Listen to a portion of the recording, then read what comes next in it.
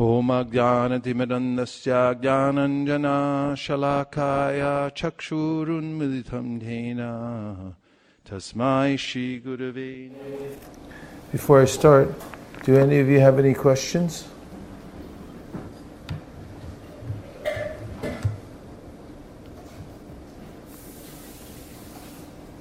Yes.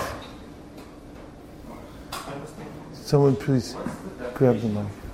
The definition. What is the definition? I'll repeat. Go ahead. What's the definition of right and wrong? What is the definition of right and wrong? Right and wrong, because the thing that I think is right for me, from someone else's perspective, that might be wrong. So, is it perspective dependent, or what is the? How do I say that this is right versus this is wrong?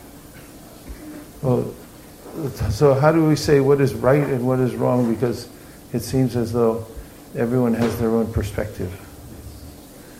Well, ultimately what is right is what is connecting us to the Supreme Personality of Godhead and following His instruction.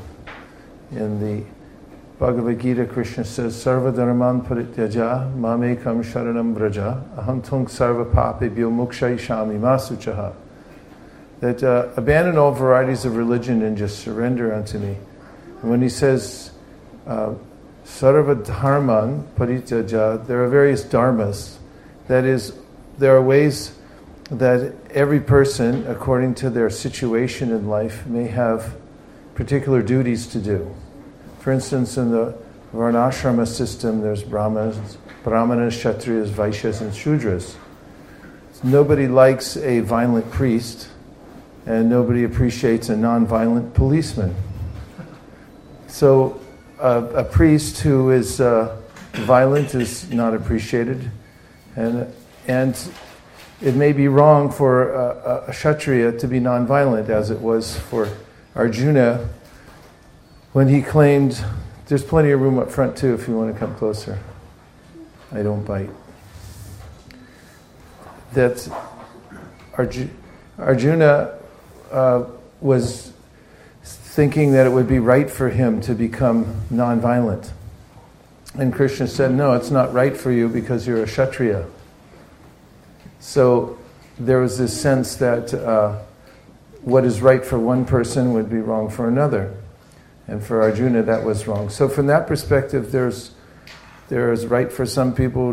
What's right for one person may be wrong for another, according to their particular station in life.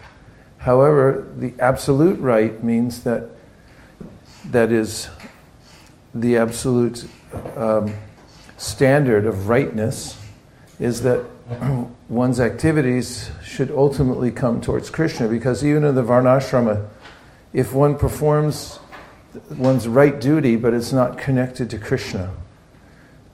This, as is mentioned in the 11th canto of the Srimad Bhagavatam, those who follow the Varnashrama, but without the intention of pleasing Krishna or surrendering to Krishna, are uselessly engaging. And therefore the Bhagavatam takes up where the Bhagavad Gita leaves off. At the end of the Bhagavad Gita, as I just quoted, Krishna says, abandon all varieties of religion, just surrender to me. That's the ultimate right thing to do. And in the beginning of the Srimad Bhagavatam, we hear Dharma projita kaitavotra paramon nirmatsaranam satam. And that is, the Bhagavatam rejects all kinds of religious activities that are materially motivated. That means that if you're doing something so-called right, but it isn't connected to surrender to Krishna or for the purpose of pleasing Him, then that activity is wrong. And we find on the battlefield of Kurukshetra when Krishna asked Yudhishthira to tell a lie because Krishna wanted that Ashvatthama, or that Arjuna's guru be dissuaded from fighting and to become discouraged so that he would lose the fight. He wanted him to hear that his son had died. So there was an elephant named Ashvatthama, who had died on the battlefield, and Krishna told Yudhishthira, you tell Dronacharya that Ashvatthama has died, and then he'll give up the fight. He won't have the will to continue. But Yudhishthira hesitated, because he said, but I've never told a lie, that's wrong. But then he used the excuse, well, Ashvatthama, the elephant, is dead. But still he hesitated, because he thought the sense of following the Dharma, of telling the truth, was higher than following Krishna's instruction. And here you see the dichotomy. And therefore, he was not thought of well in that situation, because of the fact that he didn't distinguish between the higher right of following Krishna and following the Dharma of telling the truth. So, in one sense, there is a right for each person according to their station of life, but the ultimate purpose of everything is ultimately to please Krishna.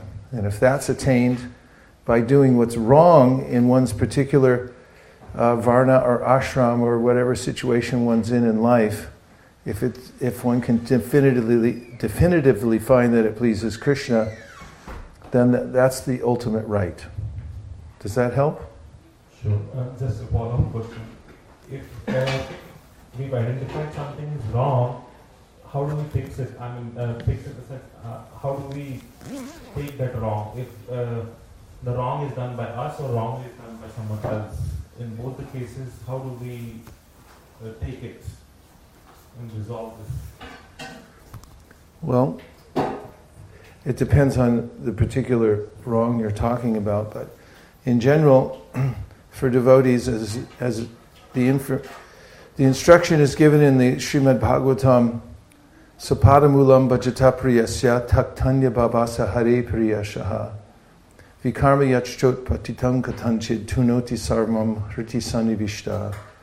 And that is that if one does some vikarma, which means one does, as one's practicing devotional service, but one does something wrong, he deviates from the path, then the admonition is that one should continue sincerely with the process of devotional service, because Krishna is within the heart and he understands your intention.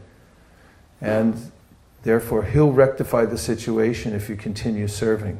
If somebody else does wrong, we should forgive them, because they are also, if they are also properly situated on the path of devotional service, then they will be rectified. And if they're not, we should forgive them for our own sake, especially if there's a transgression against ourselves. Forgiving someone doesn't mean that we don't do due process to help correct them, but internally we should forgive them, because holding a grudge against someone is like drinking poison and then hoping that the other person dies. Loka Prabhu? Okay. Yeah. Do you have other questions? Yes? Sometimes, many times, when something is not done right in the institution or wherever in the temple, sometimes it affects our mind, and our sense of right and wrong that propel us to stop associating. Or how do we protect from that danger? Because ultimately we are, I guess we all have a sense of right and wrong within us, and we don't want to associate with something wrong. But then our sense of right and wrong sometimes comes to harm us by isolating us. So how do we protect ourselves from that? Well, what we're protecting ourselves from is throwing the baby out with the bathwater. Because there's always some wrong in the material world, Krishna says. In the Bhagavad Gita 18th chapter, Krishna says that wherever there's fire, there's smoke. Fire is necessary for Vedic sacrifice. It's also the most useful element that we use in human society, but still there's smoke. So he gives this as an analogy to point out that in every activity that we do, even if we're doing it to do something right, there's going to be some fault. For instance, Shudras, although they're following their Dharma, they may have to follow a bad master, because Shudra's supposed to serve. And what if you get a master that's not perfect? You still have to serve. And for a Vaishya to make a profit in business says, for you I make no profit. But that's not true. Otherwise, why is he doing business? Kshatriyas, they have to commit violence in order to do their duty. And that's not very nice. There's also a possible reaction for that. And brahmanas, even times of yore, when they're performing sacrifices, they light fire, living entities are killed, even sometimes there's animal sacrifices. Of course, ostensibly it's meant for bringing back the life of the animal to test the mantras. But the Shastras point out that in every way there's some fault in the material world. Therefore, if we become discouraged because we see some fault somewhere, and then we give up the process of devotional service, then that's to our detriment, because one way or another we have to find a way to keep serving, even despite the fact that there's faultiness here, there, and everywhere. So sometimes, people would write Prabhupada and they say that I can't stand this person, I can't work with them and stuff. And then Prabhupada would say, try to work with somebody else. And the person turned out they couldn't work with somebody else. Prabhupada said, come work with me. He was accommodating and also wanted to discourage devotees from a sense of utopia. He said that don't try to find utopia even in the spiritual movement or even in the spiritual world, because we're all individuals and therefore we have our individual tastes and then maybe even foibles. And even in the course of performing our devotional service, we may make mistakes. But don't become discouraged by that. It's the nature, not only the material world, but the spiritual world, and don't think that spiritual life means there's no problems and there's no faults in others. And if you can develop that understanding, then you can be more accommodating and learn to work around the mistakes and try to be part of the solution. There's a mentality that if it doesn't go well, like when kids are playing, sometimes they'll say, I take my bat and ball and go home. And to make ultimatums in the course of working with devotees that I didn't like the way that person treated me, therefore I'll take my bead bag and my Achman cup and I'll go home. But it's actually more purifying to stay in and continue doing one's service. As Krishna says in the Gita, renunciation in the mode of passion means to give up one's duty. And he said you don't get any result from that. It's passionate. In the mode of goodness, you tolerate and you go on doing your duty one way or another. Again, I repeat, it doesn't mean you don't do due diligence if you find some fault. There are ways to deal with faults and discrepancies amongst devotees in the process, which are nonviolent and which you actually get what you want. For instance, in communicating with others, if you're careful in the way you express what's bothering you about what the other person's doing wrong, then it's possible to actually get through to the person so that they change their behavior and you can work together more cooperatively. On the other hand, one might make an ultimatum. People don't respond well to ultimatums. Even animals don't. If you just say this, if you don't do it this way, then it's finished. You paint yourself into a corner. And then once you're in the corner, if it doesn't go your way, then you have no choice but to give up your service. And that's in the mode of passion. You won't get the result. So better to have the long-term vision that there are going to always be discrepancies and incongruencies in dealing with groups of people, and therefore find ways to communicate expertly so that you can rectify the situation or readjust yourself so that you can work cooperatively in your own niche, but don't give up doing service. Does that help? You're welcome. What other questions do you have? Hare Krishna, Chuta Bhava Prabhu. Hare Krishna. I have a question about the mode of goodness.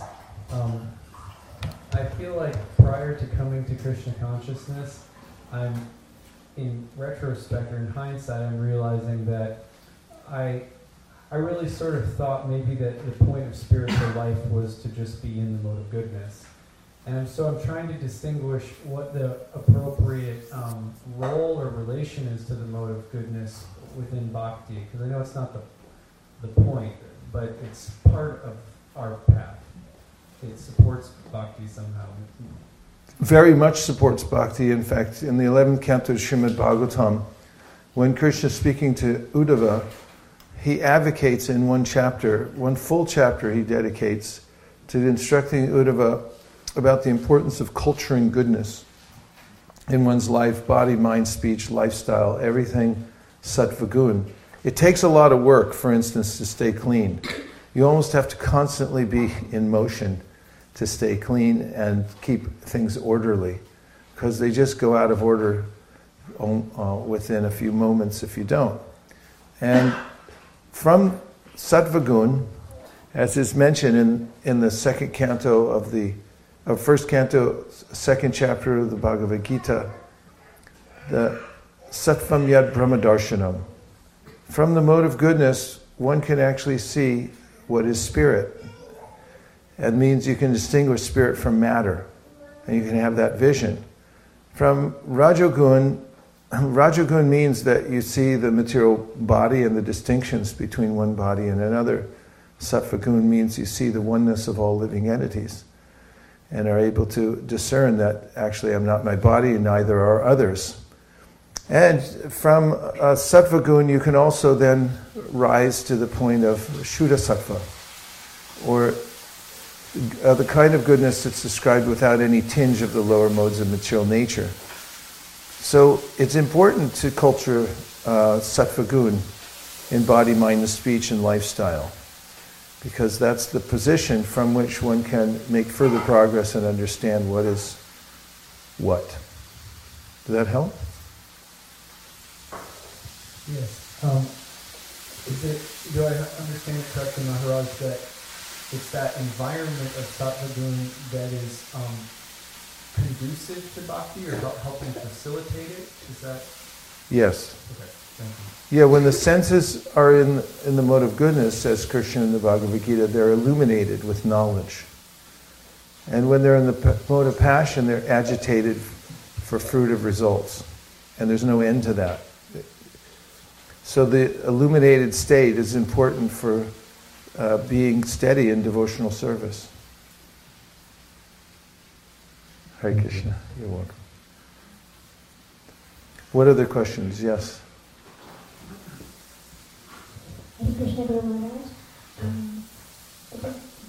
The process of cooperation with the devotional service is very important for us to achieve any endeavor we get into. And I think I've heard it in your lecture that it doesn't matter who takes the credit, but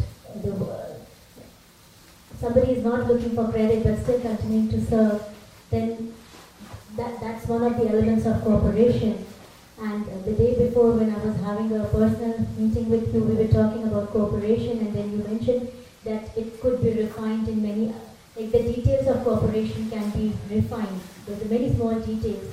And later I was realizing, can you elaborate a little bit on the details? What are the details? Because by cooperation, what I understand is letting go of many things and not taking any grudges in the heart. And but at the same time, what are more details by which we can refine our cooperative spirit? What a nice question. Thank you. One of the aspects of cooperation is a willingness to communicate in order to come to a solution. Oftentimes, my communication is based on expressing what I think is right and leaving it at that. But if I have an eagerness to come to a compromised situation in which both sides can be satisfied, and I go on communicating despite the fact it seems difficult, this is one of the most important aspects of cooperation. For instance, sometimes there are mediations, meaning that, like even in ISKCON, there are situations that need to be mediated by an expert who knows how to bring two parties together and then have them discuss a seemingly intractable situation until they come to a conclusion. And maybe it doesn't even take one session, and maybe there is no conclusion, they agree to disagree. But the fact is they're open and willing to discuss. And that willingness is very important for cooperation. And we find in mediated situations, I've been involved in several and been invited to mediations for various reasons, that there's a reluctance often right before the mediation. Both sides are complaining to the mediator that the other person's going to just ask for what they want, and I won't get what I want. And there's this fear that I'm going to have to give up my opinion. And so one of the finer aspects of cooperation is a willingness to enter into conversation, to take that risk for the sake of trying to find common ground. Because when we can find common ground, even if it's, seemingly patched together, then we can move together. And it's the norm. It's not the exception that people have opposite opinions these days. I've been noticing it around the world that in any given situation, any product that's produced, there's always an antithesis. Someone comes up with a completely opposite opinion about whether it's from milk or to computers or to how to chant japa or whatever it is. There's always some other opinion. So when we're working together with people that have alternative opinions, it's an important factor that we're willing to communicate, to understand where the other person's coming from, first of all. First try to understand what the other person means and why they feel such about it. And then try to express our opinion without, as I said before, giving ultimatums, with the idea of coming to a situation where we can cooperate together to go on with the service. So that's very helpful, especially that willingness to communicate and be open to it. You should make an ultimatum that you don't make any ultimatums.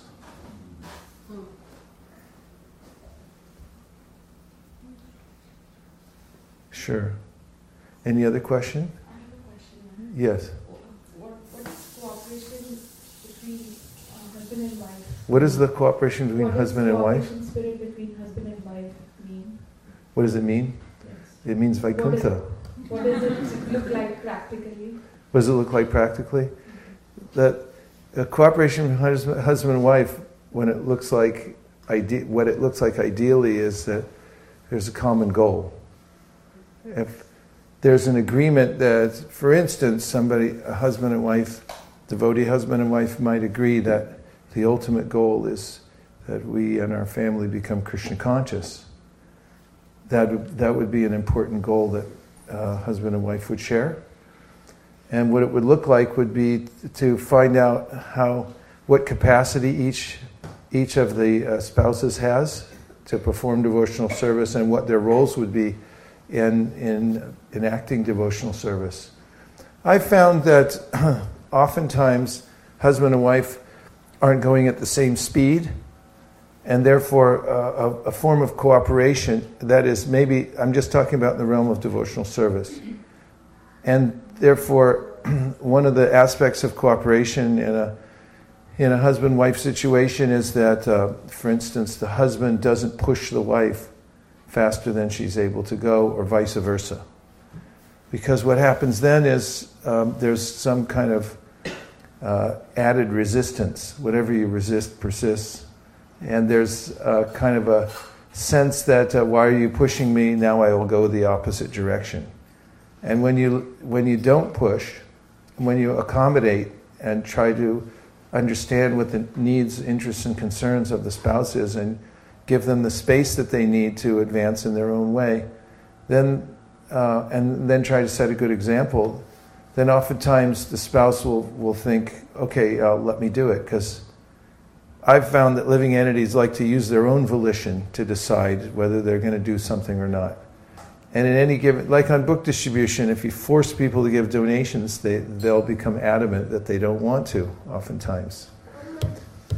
However, if you present a reasonable explanation of why it might be in their benefit to do it, and then you totally leave it up to them and leave that free space for them to decide. Oftentimes they become very enthusiastic about it. One of the arts of dealing with living entities who have their own volition.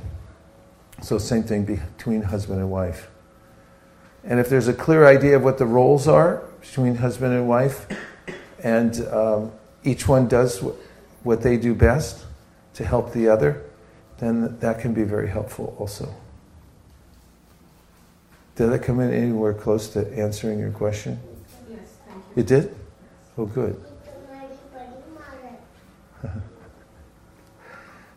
What other questions do you have? Go ahead.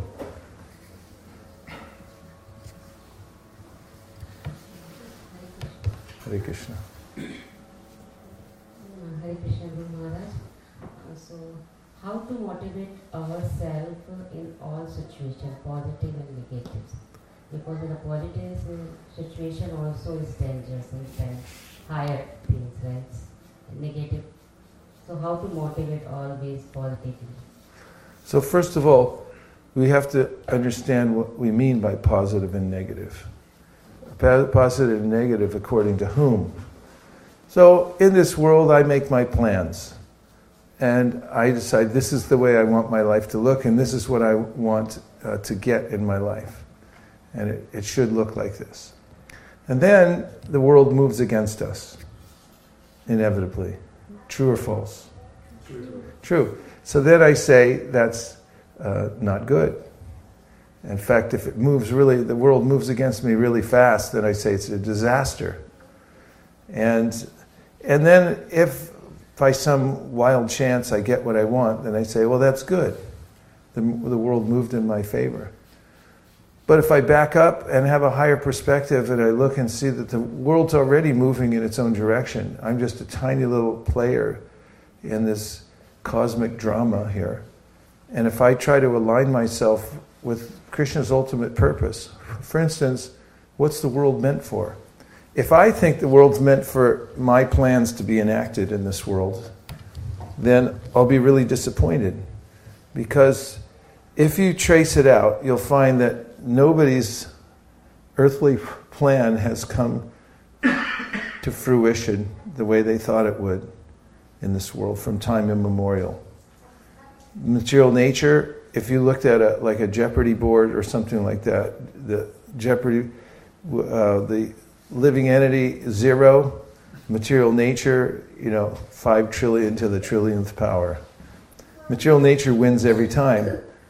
So the Bhagavatam and in Bhagavad Gita, Krishna says, adjust your expectations. Because if you understand that everything that happens to me is for my purification, you'll never be disappointed. Like just on a practical example, if I go on book distribution, I walk out the door and I think, I need everybody to buy a book from me. That's my goal. Is that going to happen? No, it's not going to happen. And then anyone who doesn't stop or they're not interested, I'll be disappointed. However, if I adjust my expectation and I say, my only purpose in walking out the door today is for self-purification.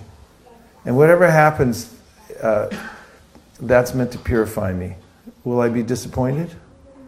No, because I'll have plenty of opportunities for purification. So the Srimad Bhagavatam says, Brahma, rather, in the Srimad Bhagavatam says, Tate nukampam samikshamano bunjana evatma kritam vipakam hrid bhagvapurvya viradam namaste jiveta yo mukti pade sadaya bhag.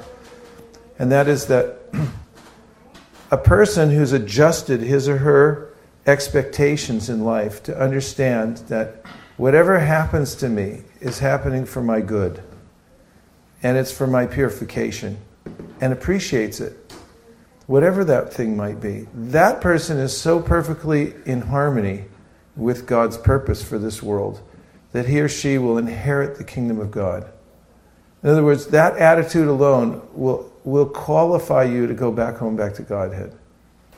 And the attitude is that whatever good or so-called good or bad, according to my tiny perspective, comes to me in my life, is actually good because it's for my purification.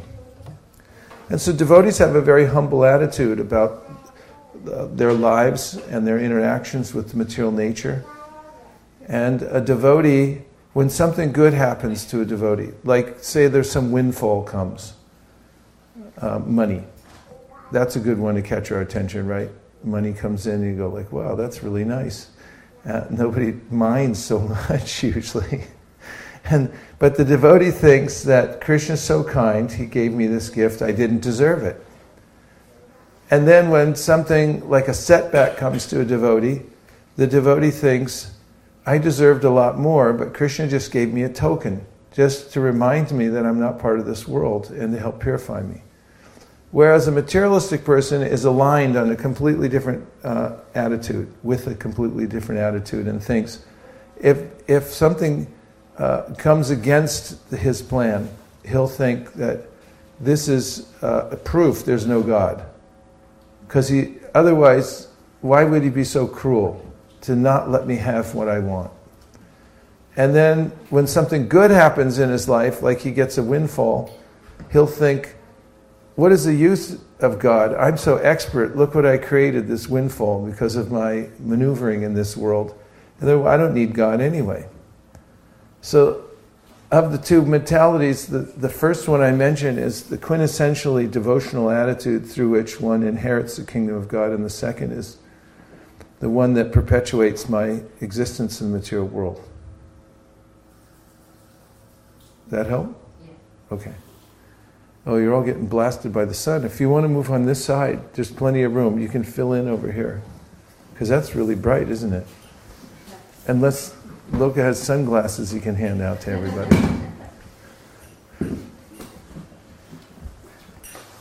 Your future's so bright, you got to wear shades.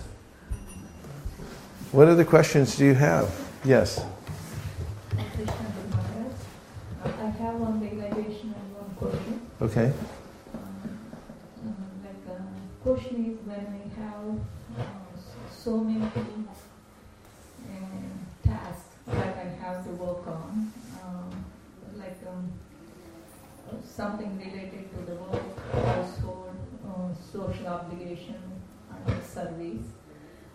I am thinking that, okay, this time I will do this time I will skip the service, next time I will do the service and skip the other things. Like that, I am kind of prioritizing. I am not sure that prioritization is bringing me closer to Krishna or away from Krishna. But my question is, when more than one thing piled up, and I don't have time for all of them. What is the best way to make sure that I'm not going away from Krishna? That is my question. Okay. May I have a fifth canto, please?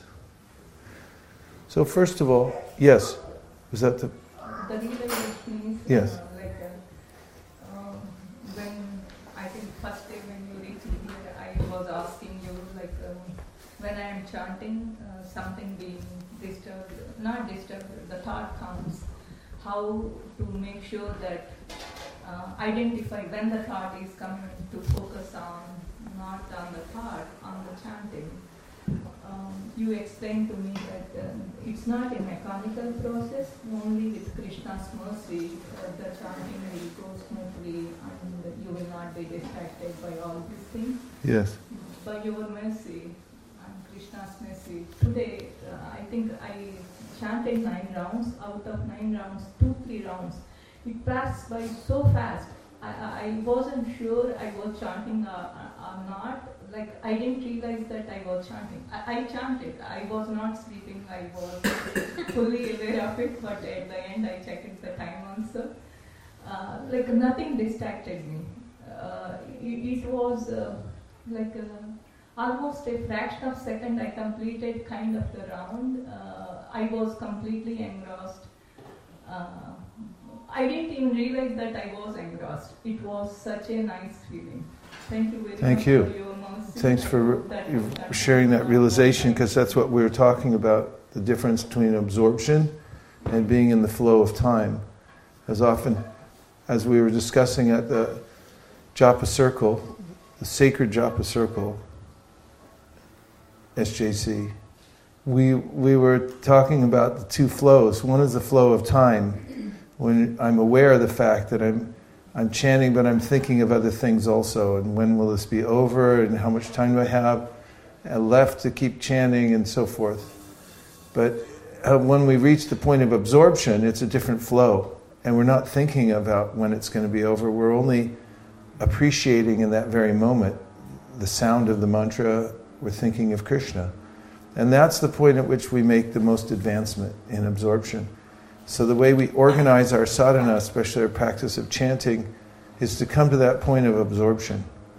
And if we can obtain that even for a portion of our practice, full absorption, we'll find ourselves carried along by the flow of devotional service.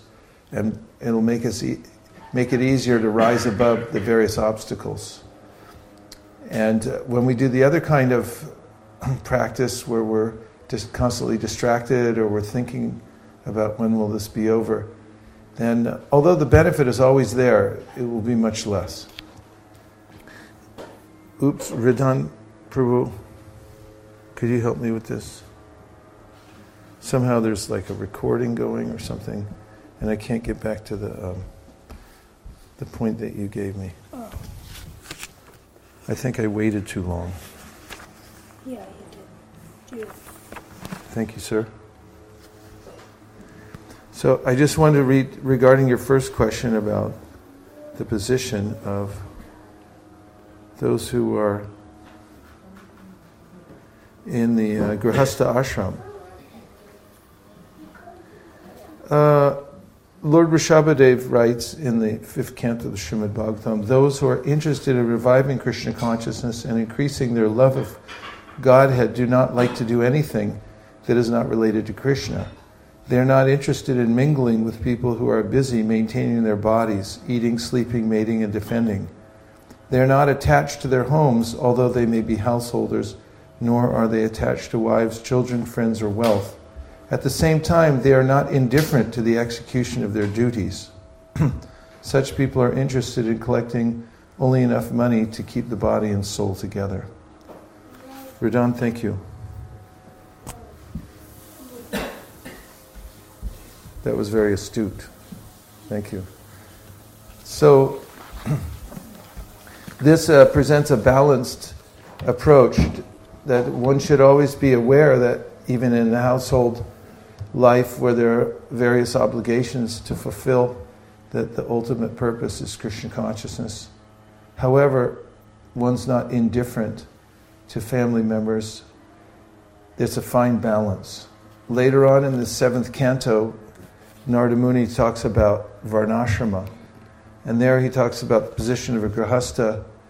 And even though one may be detached internally and feeling an urgency for devotional service, he warns that the grihastha should also, to some degree, be attentive to all the needs, emotional needs, psychological needs of the family members, because some people may not understand your involvement in devotional service, and if you simply withhold your emotions from them and become detached from them, it may cause disturbance in your household. So there's a kind of balance and expertise that it takes to accommodate that and at the same time be very strict with one's devotional practice. So it requires discrimination. I mean, on one side, it can become unlimited how much attention family members want, especially when you have an extended family. I find that in India, people have a lot of cousins for some reason. I've never seen so many cousins. And I mean, I never, although I think I had a cousin or two, I never really, thought it was my duty to make sure that I attended all the functions of the cousins and this and that. But if you have 52 cousins, which I've noticed that everyone in India does have at least 52 cousins, then it's like it becomes onerous trying to keep up with all that. So you have to make a priority, as you're saying, of who are the most important players in your life and attend to them appropriately so that you can go on with your service, practically speaking. I hope that helps. Yes?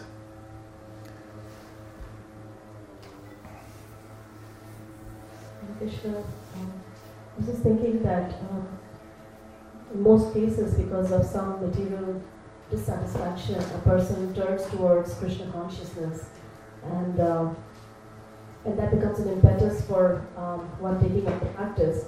But once one enters into the spiritual realm and then is looking for deep feelings of satisfaction, then sometimes one is surprised to see that it's there's some struggle there and it's not so easy. So could you maybe speak a little bit about how to cultivate this mode of spiritual satisfaction? The best way to get spiritual satisfaction is to become attached to a Vaishnava. Ramananda Roy said, when asked by Chaitanya Mahaprabhu, what is the worst kind of suffering in this world? And Ramananda Roy answered that, I know of no other suffering except for separation from the Vaishnava. And when we start devotional service, it's because of association of Vaishnavas, either in this life or a past life. As we continue to make advancement in devotional service, it's because of it, association with Vaishnavas. And therefore, trying our best to become attached to the service of Vaishnavas is the means by which we can overcome obstacles in this world. Tandara charana sevi bhakta sanivas janami janami hoye e abhilash. This Narottam Das Thakur sings, it is life after life, let me be connected to the Vaishnavas, because this is the sum and substance of advancement in devotional service. I find sometimes people come to devotional service for various means, but the strongest reason they have for sticking to it is because they like a devotee somewhere. Somehow they've developed an appreciation for a Vaishnava or some Vaishnavas, and they say, I like this Vaishnava. And that is, that's why we call it Vaishnavism, because we get attached to Vaishnavas. And when I see that devotees have that appreciation for some Vaishnava, especially an exalted Vaishnava, then Krishna gives them all kinds of help in their devotional service just because of that appreciation, that attachment to the devotees.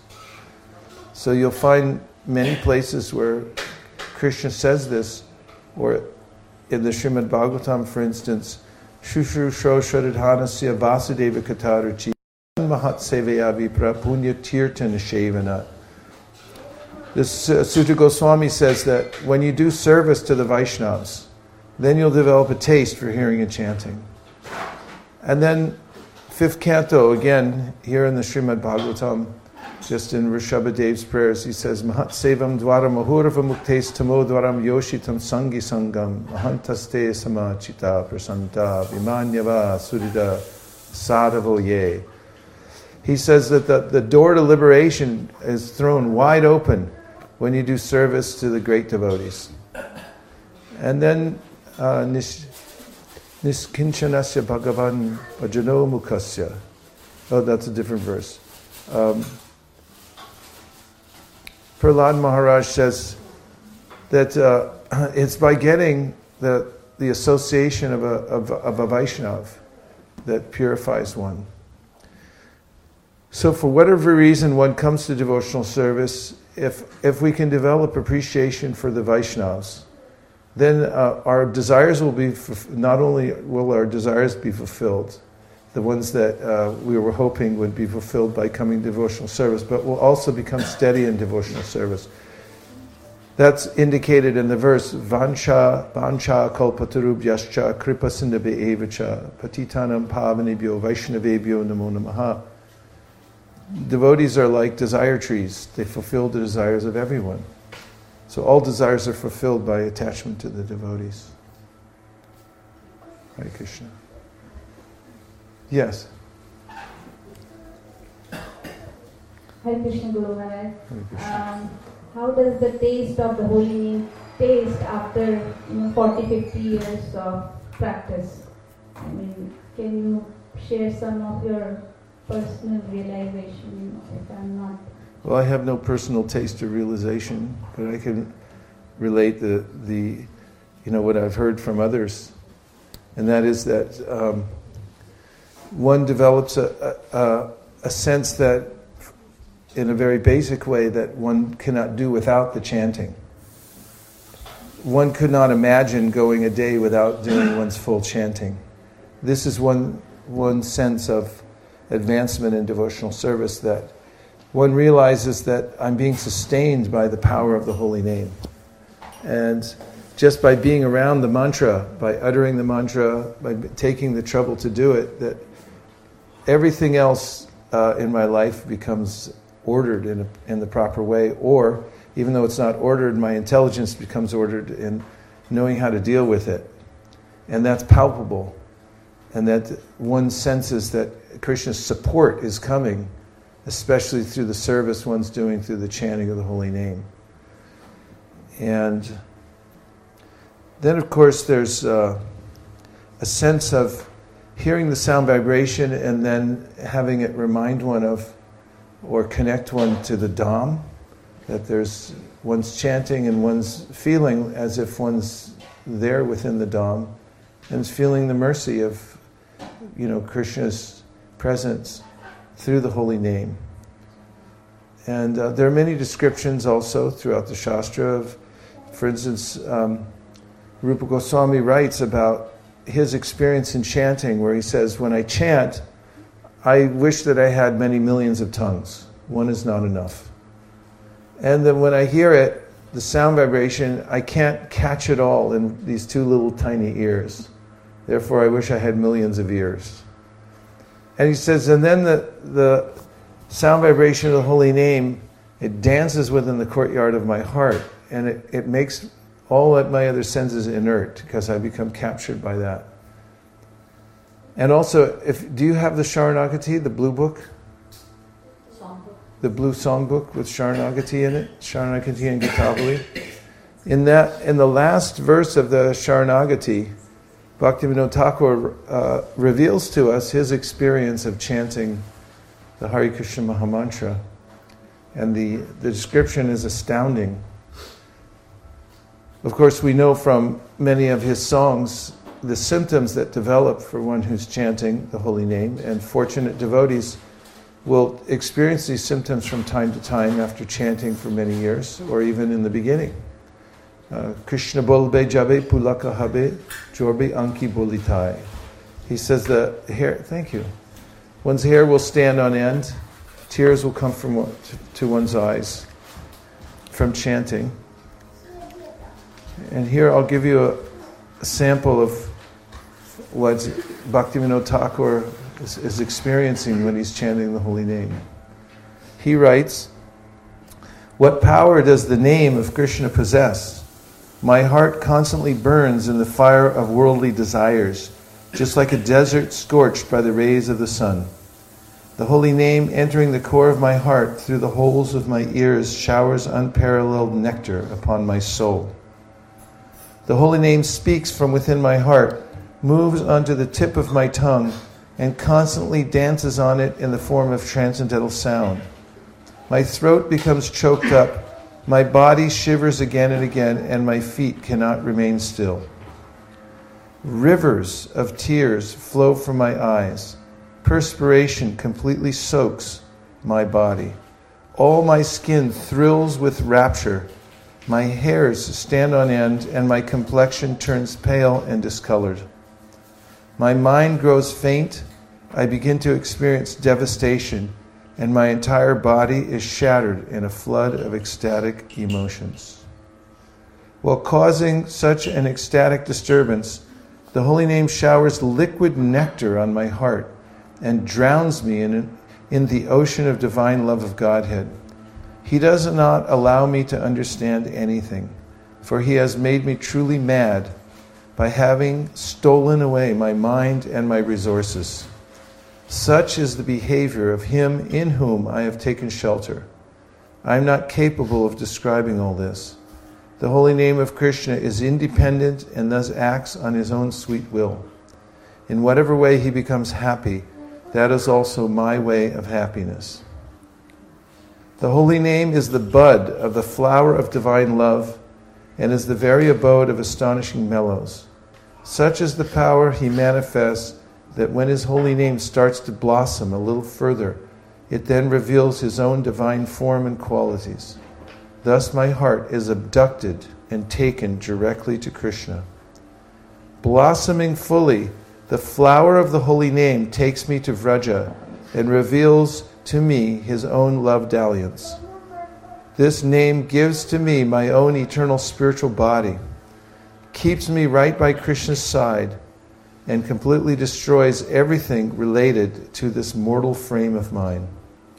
The name of Krishna is a transcendental touchstone, a mine of all devotional mellows. It is eternally liberated and the embodiment of pure rasa. When all impediments to the pure chanting of the holy name are taken away and destroyed, then my happiness will know its true awakening. So these kinds of descriptions are available from pure devotees who reveal their minds. And it doesn't mean that just because one's chanting for a little while that one can't get free samples of these types of things also. And these kinds of free samples Krishna gives to encourage the devotees that this is what you can expect, and therefore keep chanting. We should also remember that Namabhasa, before we see the pure holy name and experience his presence in our life, the rays of the holy name are unlimitedly powerful and effective in helping us in our lives, in our spiritual lives. And just like there can be sunshine on a cloudy day, there's rays, ultraviolet rays that come through the clouds. I experienced once during the San Francisco Rath Yatra on a very foggy, cloudy day. I worked all day to help set up the book tables and get everything in place, but I didn't wear a hat because I thought it's cloudy. And the next day I was severely burned. And then I looked it up online and said, yep, the ultraviolet comes right through the clouds. So even though we might find that our vision of the holy name is clouded, we're not seeing it directly, we should know that the effect of the holy name is coming through, even as we chant in the beginning stages. And that will elevate us to the point of being able to see Krishna directly. Hare Krishna. Yes, Prabhu.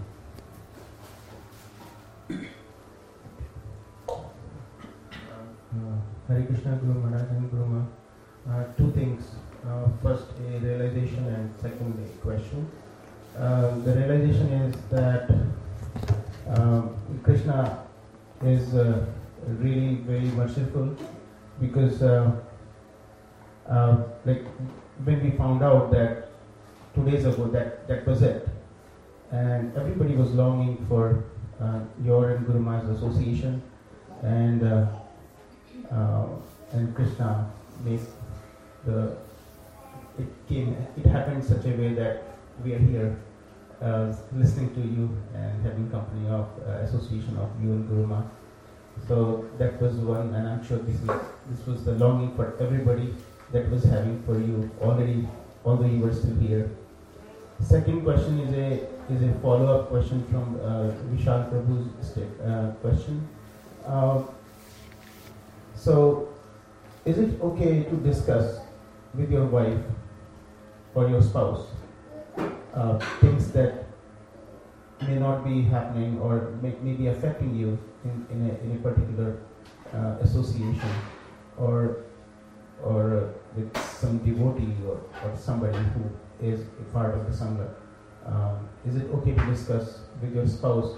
Because I think sometimes we need to release the pressure cooker valve, and then we need pacification. So, is it okay to discuss? It depends on the stature of your spouse. The general rule is that when you vent, you should vent upline, because your upline can handle it. And if you vent sideline, then you start developing a kind of a coup d'etat where there's a general discontent. And if you vent downline, then you discourage people who aren't advanced enough to handle it. So everyone has a different relationship with their spouse. Sometimes the spouse is more related, one spouse is more advanced than the other. Sometimes they're sideline, and other times they're the downline, because sometimes the spouse, particular spouse, isn't as advanced. And if you vent to such a person, they might start developing a kind of an echo and say, yeah, actually you shouldn't even do devotional service. These people are, so bad anyway, because that's what their level is. If they're very advanced and you vent to your spouse, and the spouse will say, yes, but anyway, they're devotees, and we have to learn a way to communicate with them, right?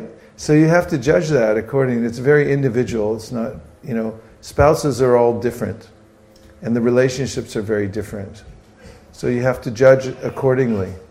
Because if you notice that every time you bring a problem to your spouse, and you tell your spouse, this is, what's wrong with the devotees or this person, they might start thinking like, yeah, I have to protect you from them. And then, start with a vengeance, start charging into the congregation and say, yeah, you're a demon, leave my wife or my husband alone.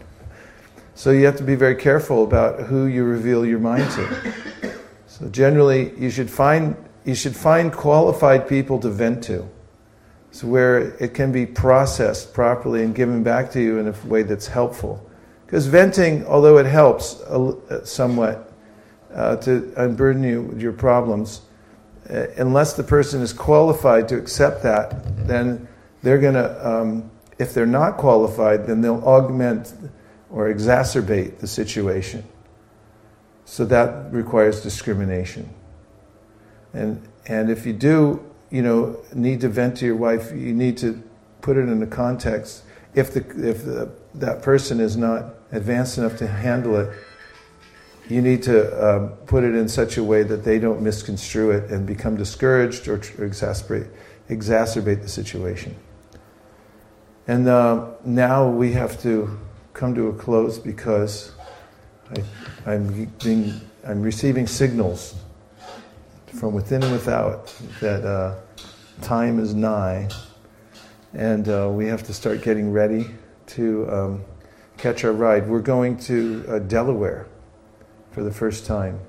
I believe it's the first time, right? Yes. We're going to Delaware tonight, to Bear, Delaware, B-E-A-R, so wish us luck. And then the next day we're going to, what's it called? Milton. Okay, named after the great blind poet, Milton. And I suppose. And we'll have a program there also. And then from there, we're going to drive to Philadelphia and visit Mangalartik and her gang of book distributors who we've known ever since Toronto. And they just relocated to Philadelphia about 5-6 years ago. And then we're going to New York City on Friday night, and Saturday, Sunday we'll have all kinds of fun and games in New York City. We have a MSF on Saturday in Manhattan itself, and then we'll have a fundraiser at night at the temple to raise funds for the development of the Renaissance, as we're calling it, of the Brooklyn Temple. And then on Sunday, what do we have? Fundraiser's on Sunday. No, it is? Oh, it's on Sunday. What's on Saturday? The MSF. Just the MSF. Then Sunday's the fundraiser. I'm glad you told me. Then we're going back to ISV on Monday, I think. And we have to leave again on Thursday for Toronto. And we'll be thinking of all of you. It was really a heartfelt meeting we had here. It's amazing what you're all doing together. I was telling Loka and Vidarbha last night how impressed I am with what they've developed here. It's a devotional vortex right in the middle of the eastern seaboard that accommodates people walking in and feeling at home, having home-cooked prasadam, special attention to all their needs, interests, and concerns, relationships with devotees, service of the highest order. And we're all lucky to have this to come to and to be able to bask in this devotional atmosphere. And I'm so happy for all of you that you're taking advantage of it and making advancement in devotional service. Everything that you need is here. It's very powerful. So please keep up the good work and keep expanding your practices, and try to be a kind friend to all living entities by, in whatever capacity you have, trying to expand the Sankirtan movement for the benefit of the world. That was Lord Chaitanya Mahaprabhu's wish. Do para upakara, do good for others so that they can come to Krishna consciousness. Does that sound reasonable? Yes. Please say yes. Yes. Thank you very much. Gaur Premanande, Vanchakalpadrush. Nachari Armarman, Nachari Armarman, Nachari Armarman, Nachari Armarman, hey, Nachari Armarman, Nachari Armarman, Nachari Armarman, Nachari Armarman.